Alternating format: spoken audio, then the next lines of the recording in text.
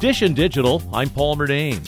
YouTube TV is joining the growing list of streaming services raising prices this year. The company has announced it's increasing its monthly subscription fee by $8 to $73 a month. That's a more than 12% jump and the first price hike in 3 years. YouTube TV blames rising programming costs. It will continue to include more than 100 channels, a cloud-based DVR, and up to 6 accounts per household. Rivals Sling TV, Hulu, DirecTV Stream, and Fubo have also raised prices this year. Meanwhile, baseball fans will need to pay $7 a month for Apple TV Plus if they want to catch Friday night baseball games this year. Games were free last year, but required an Apple TV account. Dish and Digital, I'm Paul Murnane.